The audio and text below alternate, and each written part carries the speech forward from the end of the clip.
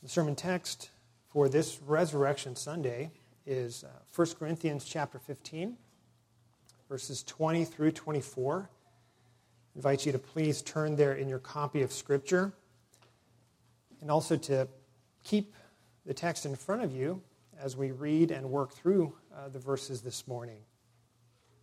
1 Corinthians chapter 15, verses 20 through 24.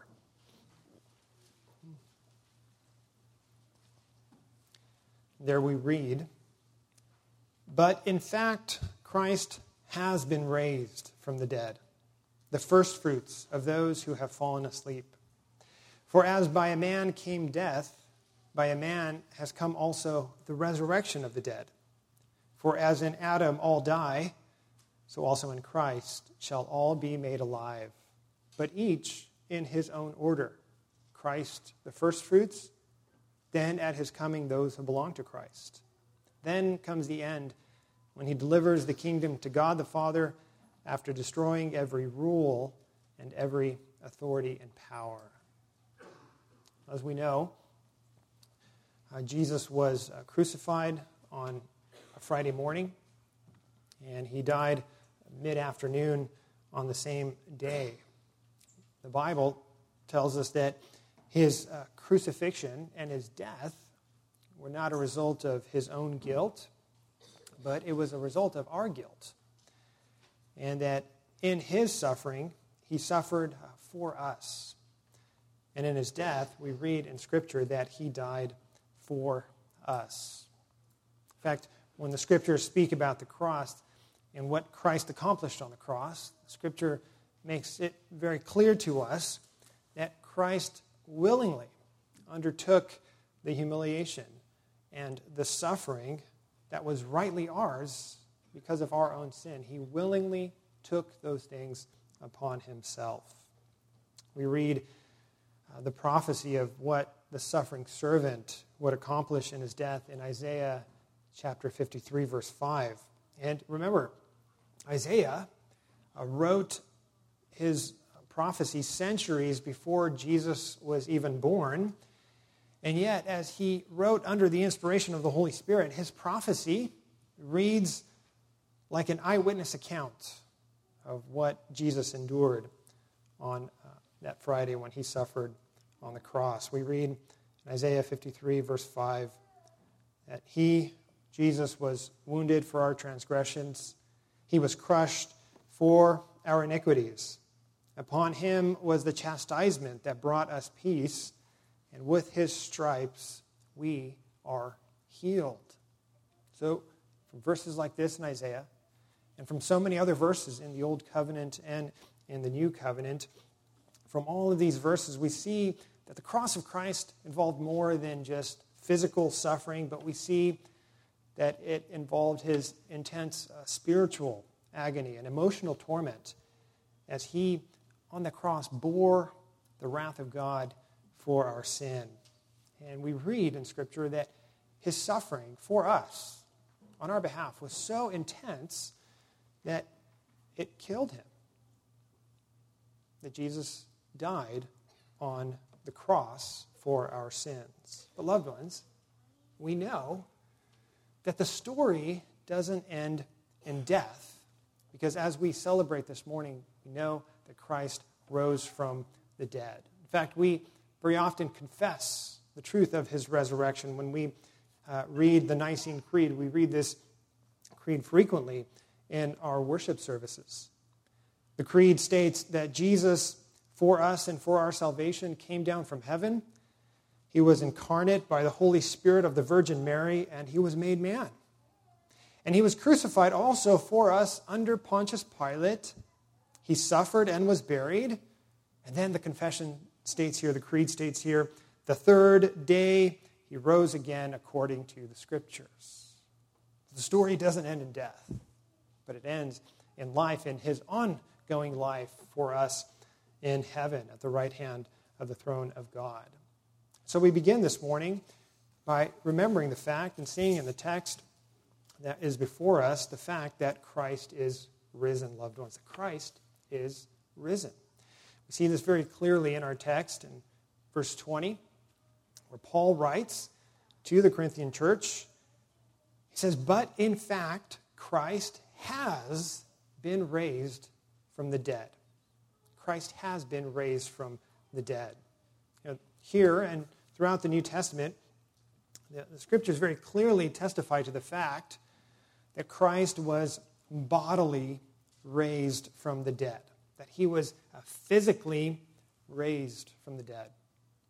That even when the apostles speak about his resurrection, they emphasize the fact that Jesus was physically raised. And one great example of this is the one we read this morning from Matthew's account of the resurrection. Where there in Matthew 28, we read that the women arrived at the tomb that morning, and they saw the angel. And the angel said to the women, in verses 5 through 6 of Matthew 28, "Do not be afraid, for I know that you seek Jesus who was crucified. He is not here, for he has risen, as he said. Come, see where his body was lying." As we consider what the angel said to the women that day, why do you think that the angel added that little detail, "Come and see where his body was lying"? Why that little detail as the angel invites the women to see for themselves the empty tomb? Well, it's because in Matthew chapter 27, the previous chapter, in verse 61, we see that it's these same women who were at the tomb when Jesus was buried. They are the ones who saw Joseph of Arimathea, that rich man, kindly take the dead, lifeless body of Jesus and wrap it in a clean linen shroud. They saw that same Joseph lay the body of Jesus in the tomb, and it was a tomb that had been cut from the rock. And they saw the rock that was then put in place to cover the entrance to the tomb. These women were eyewitnesses of all of these events. And so when they returned to that same tomb after the Jewish Sabbath, they were fully expecting Jesus' body to still be there, as dead as it was when they saw it that previous day. They saw the angel, we read instead, and the angel said to them, "Come and see, come and inspect the tomb." Remember where that dead body was just a few days ago? He is not here anymore. He is risen, says the angel. And we know, loved ones, from this account and from other gospel accounts that Jesus later appeared to his disciples. He talked with them. He ate with them. They saw him alive. They saw him risen from the dead. In fact, when the Apostle Paul describes the resurrection of Christ, he describes how many people saw Jesus raised. We read in 1 Corinthians chapter 15, verses 3 through 6, where Paul writes, "For I delivered to you as of first importance what I also received, that Christ died for our sins in accordance with the Scriptures, that he was buried, that he was raised on the third day in accordance with the Scriptures. He appeared to Peter, then to the 12. And after that, he was seen by more than 500 brothers at one time, most of whom, says Paul, are still alive." Now that is a powerful testimony. Paul says here that there were many eyewitnesses who saw the risen Christ.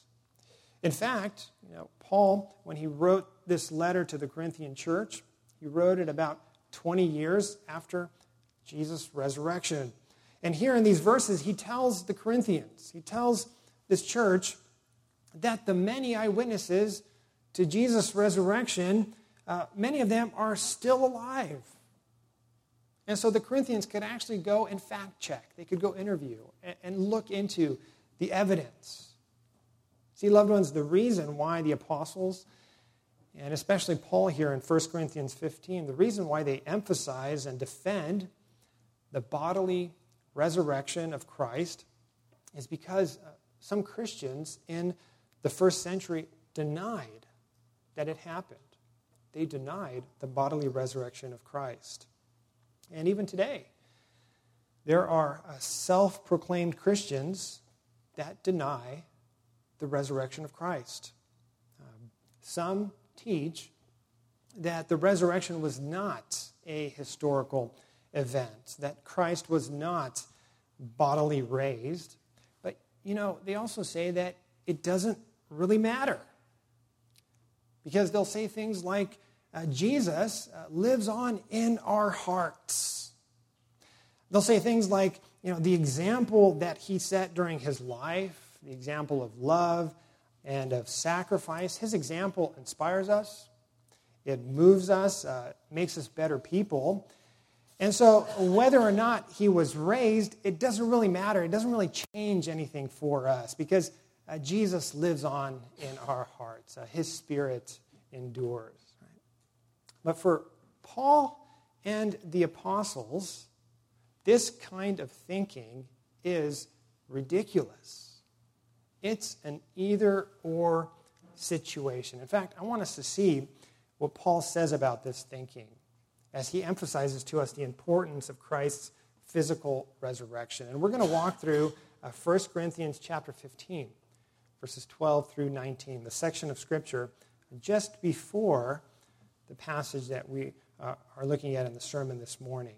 1 Corinthians 15, verses 12 through 19. And here in these verses, Paul says basically that if Christians fail to believe in the resurrection, then that faith is in vain. There is no spiritual value to us being Christians if Christ was not bodily raised. Let's begin at verse 12. Paul says, "Now if Christ is proclaimed as raised from the dead, how can some of you say that there is no resurrection of the dead? But if there is no resurrection of the dead, then not even Christ has been raised. And if Christ has not been raised, then our preaching is in vain, and your faith is in vain." Paul here says, what happens if it's revealed that Christ has not been raised? Well, Paul says, then my work as an apostle, as a preacher of the gospel, as a missionary of Christ, my work is in vain. It's empty. And he says this because then the whole Christian faith is in vain. There's no power in it. There's no truth to it. Look what he says, continuing on in verse 15. "We are then even found to be misrepresenting God, because we testified about God that he raised Christ, whom he did not raise, if it is true that the dead are not raised. For if the dead are not raised, not even Christ has been raised.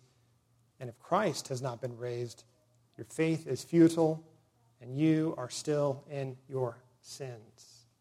Paul says so clearly, if Christ has not been raised, we are living a lie. We believe in a hoax. We are still in our sins. We have no real hope then of life after death, of eternal life. Paul continues in the verses 18 and 19. "Then those also who have fallen asleep in Christ have perished. If in Christ we have hope in this life only, we are of all people the most to be pitied." See, loved ones, our faith depends on a resurrected Savior.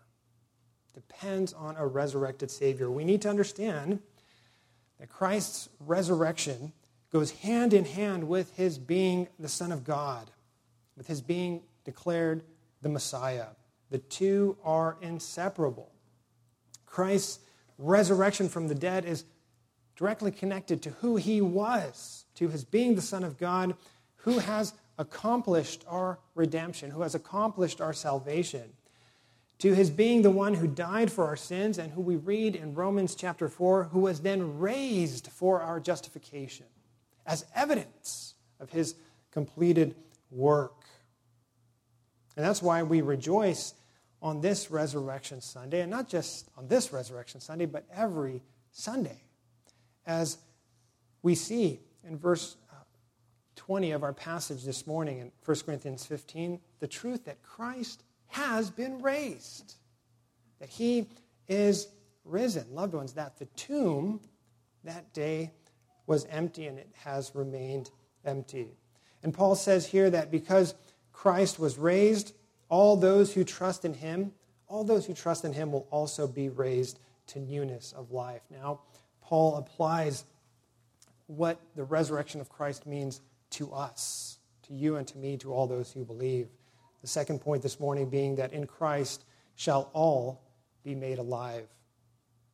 We read verses 20 through 22 of 1 Corinthians 15. But in fact, Christ has been raised from the dead, the firstfruits of those who have fallen asleep. For as by a man came death, by a man has come also the resurrection of the dead. For as in Adam all die, so also in Christ shall all be made alive. What we see here in verse 20 is that Paul calls the resurrection of Christ the firstfruits.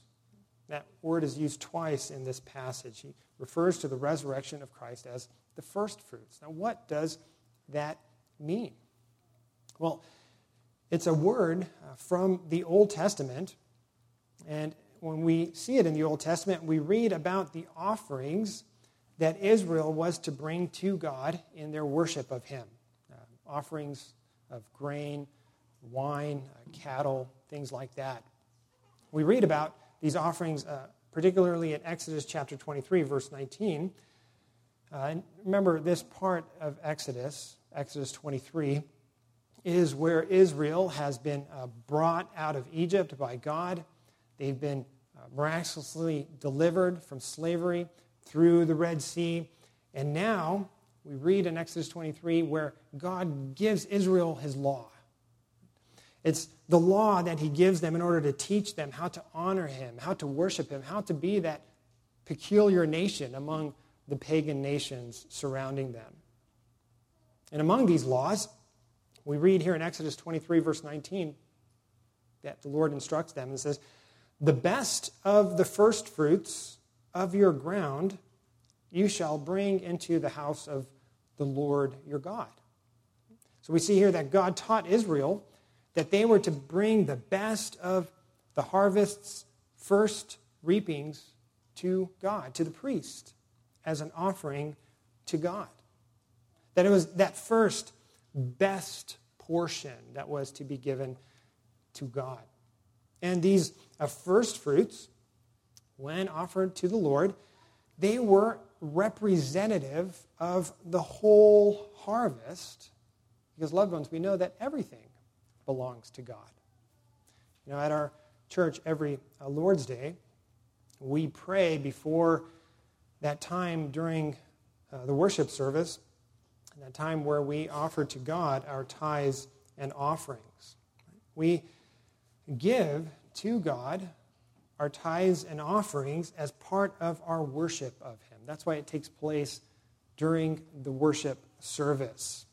And you and I know, and as it was indicated to us this morning in the prayer, that the attitude when we give our tithes and offerings must never be that, well, everything that I have is mine, and I'm going to give a portion of it to God. That's not the attitude that we have. Because the tithes and the offerings that we offer to God, we're offering out of everything that he has given to us. Everything is the Lord's. It is all his. It is not ours.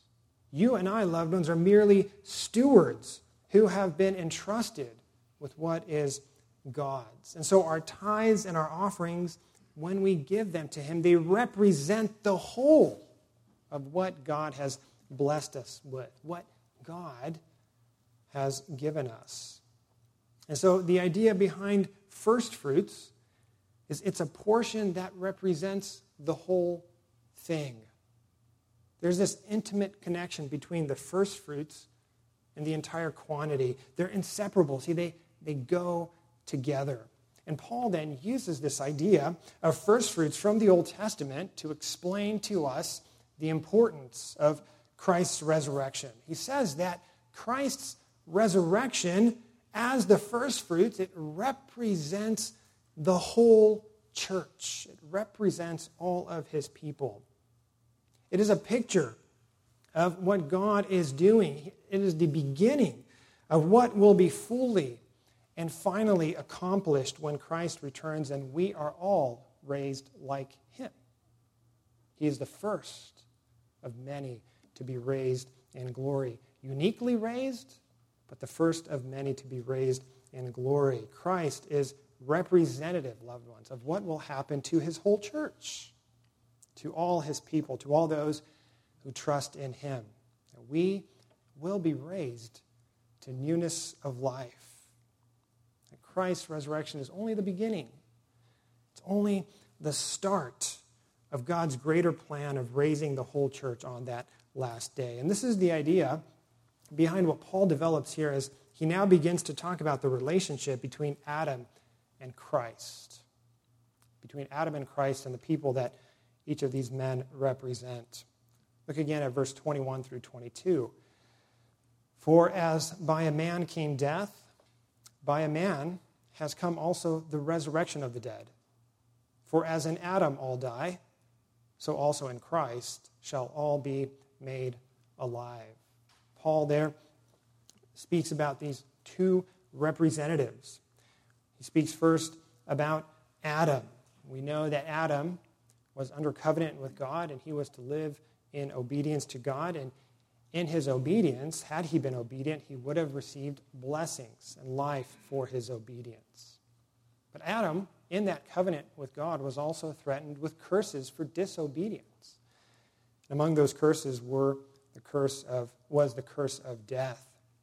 We know that Adam sinned, and by his sin, the curse of death came upon him, it came upon Eve, and it came upon all of their descendants. Adam represents all of humanity. He is the representative of death. But Paul says that for those who trust in Christ, Christ is the representative of life. That by dying on the cross, what Christ accomplished is he bore the penalty of Adam's sin, that curse for disobedience, that curse of death. And so in the same way that Adam, the first man, represented all of humanity and brought sin and death by his action, Christ represents all those who have faith. And he brings righteousness and life by his actions, the complete opposite of what Adam did. Adam brought death. Christ brings life. In Christ Jesus, loved ones, we have therefore been given life. We have been given life here and now. We have been given life today. It's spiritual life. The Bible speaks about this new life as regeneration, the new birth. We read about this new life in passages like Ephesians chapter 2, where we read that we are born dead in trespasses and sins. But the good news, we read in verses 4 through 6 of Ephesians 2, is that God, being rich in mercy because of the great love with which he loved us, even when we were dead in trespasses, made us alive together with Christ. By grace you have been saved, and raised up with him and seated with him in the heavenly places. We have life today, spiritual life, loved ones, through Christ. But the Bible says that we not only have life here and now, but we have the assurance of eternal life in heaven with him. Bodily existence, eternal existence in heaven, when our bodies in the last day will be raised to newness of life. And that's what Paul emphasizes in our passage this morning in 1 Corinthians 15, verses 22 through 23, when he says, "For in Adam all die, so also in Christ shall all be made alive, but each in his own order. Christ, the firstfruits, then at his coming, those who belong to Christ. See what Paul is driving home for us, loved ones, is that Christ's resurrection is the guarantee that all those who trust in him by faith will be raised bodily, just like he was, just like Christ was so many years ago. Paul affirms this again in Romans chapter 8, verse 23 and following, where we read, "And not only the creation, but we ourselves who have the first fruits of the Spirit, we groan inwardly as we wait eagerly for adoption as sons, the redemption of our bodies." Loved ones, that the Scriptures are giving us hope for and pointing us toward is that there is a goal for all of world history. There is a goal that Christ's resurrection points us to. And that goal is in the last day, we will be raised in glory to inherit the new heavens and the new earth with our Lord and Savior, Jesus Christ, each in his own order. When the end comes, he will deliver the kingdom to God the Father, that victorious day, after destroying every rule and every authority and power, that final victory that we long for, when his justice will be shown forth and we will inherit the new heavens and the new earth. So, loved ones, what the Scriptures teach us is that this is a reality that we experience at this very moment and that we will fully and finally experience in the last day. And the Scriptures tell us that you and I are to live every moment of every day in light of this glory that we have through our Savior, the Lord Jesus. Both glory now and the glory that awaits us. That we are to live in light of this future glory. If we believe this, if we let this truth sink down deep into our hearts, into our very being, how would this and how should this affect our joy, loved ones? Affect the reality and the way that we relate to the difficulties of this life and the stresses and the strains of this life, knowing that this isn't all there is. This isn't the end. This is simply the beginning of a glorious journey that will take us on into eternity.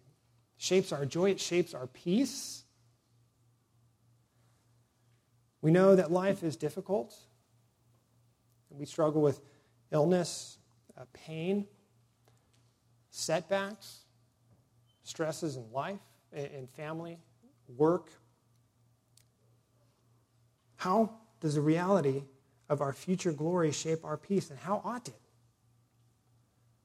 Knowing, loved ones, the reality that Christ is with us now and that he will bring us to glory, this is not all there is. See, it shapes our priorities that we, knowing what is to come, we can today, at this very moment, seek first his kingdom, because we know that that is what is eternal, that is what is lasting. And as we consider this theme of resurrection in the Scripture and future glory, we know that there are many accounts of resurrections in the Bible. In the Old Testament, the prophet Elijah, he raised a widow of Zarephath's son from the dead, and the prophet Elisha raised 2 people from the dead in his ministry.